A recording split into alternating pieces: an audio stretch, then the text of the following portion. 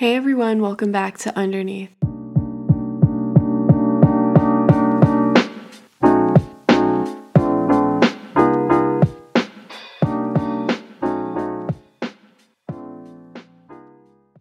Today I'm going to be talking about quarantine. It's August of 2020 and we've been quarantined since mid-March, which is absolutely crazy. And so many things have happened throughout this time, so I thought I'd share what I've been up to. This is definitely a very difficult time for many families, so I hope you guys are all doing well and staying safe and healthy. So I'm going to start back in middle of March when quarantine started. So school was out for 2 weeks because they had to set up the online learning. So I had no homework and I was like, wow, this is amazing. I finally get a break from school. And so then I fell into a funk. I was just binge watching Netflix. I rewatched the whole Gossip Girl show. I watched the whole new season of Kim's Convenience, season 4, which is so funny. And then 2 weeks later, school started. So then I was back into a routine. And once school started, we started having a lot of jobs around the house come up as well. So a big thing was weeding the garden. So we started growing this humongous garden of vegetables, and we have some flowers, but mainly vegetables. And so my sister and I would have to weed the garden every day, and we still do because trying to keep it organic. And on Saturdays, we have cleaning Saturdays where we scrub the bathrooms and clean our rooms. We turn on the iRobot. And another big thing is taking walks around the neighborhood or jogging. We've been doing that a lot, almost every day actually. My family is big on taking walks and also biking. We've been biking a lot, which I love. I love biking and just playing music while I bike. It's just the most carefree thing ever and so relaxing and a great way to just de-stress. And we've also been playing a lot of basketball with my dad. Fun fact, he was his high school team captain. So he's really good, but we're not. But I will say my basketball skills have improved quite a bit. Now onto the lifestyle of our family. We've barely left the house or the neighborhood. I mean, there's not many places to go where I live anyway, but we've been trying to stay safe. So we've been ordering groceries online through Instacart, which is honestly so convenient, and our packages through Amazon. And at the beginning of quarantine, I found a lot more time to start reading again, which I love because when I was little, I'd read 10 books every week.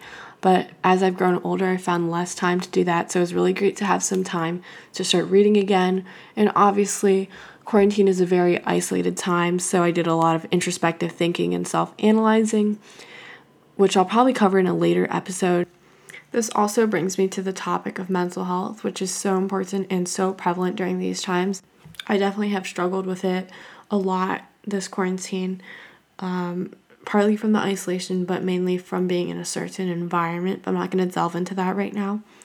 But on a lighter note, I was able to do a masks fundraiser for the seniors around the community, and we were actually able to raise enough money to donate 1,000 masks, which was so amazing, and I really appreciate all of my friends, teachers, family members for helping me in this cause. Now onto June, I had my first music camp of the summer, the VIA Summer Music Academy, which was virtual, of course, and we took some really cool classes. The first one was optimal performance, and that was the psychology behind your performance and possible reasons why you make mistakes on stage, and we had some little exercises to practice combating that issue. And some other classes were yoga for musicians, the ins and outs of chamber music and stage presence, career pathways, finding support, and I also took an elective on chamber music. Then, since most of our summer plans were canceled, my mom suggested that I take a summer class along with my sister.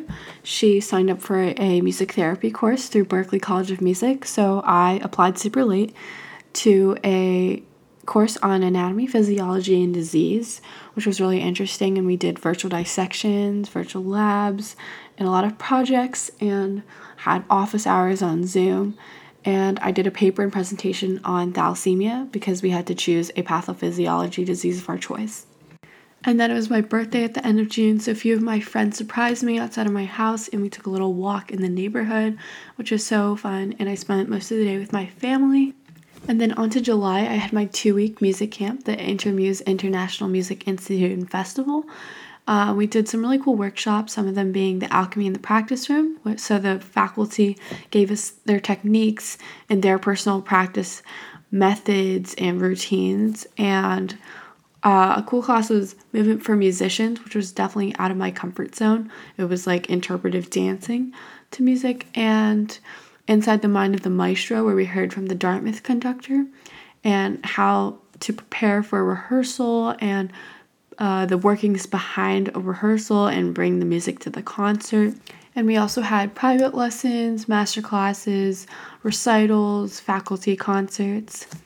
And then once MF ended, I received an email from a previous camp I attended, and they were offering some classes we could sign up for. So I signed up for the Advanced Technique Masterclass, where we did a lot of work on double stops, double harmonics, bow techniques, and that was really helpful and challenging. And I also took a violin technique masterclass based on the teachings of Ivan Galamian and Simon Fisher.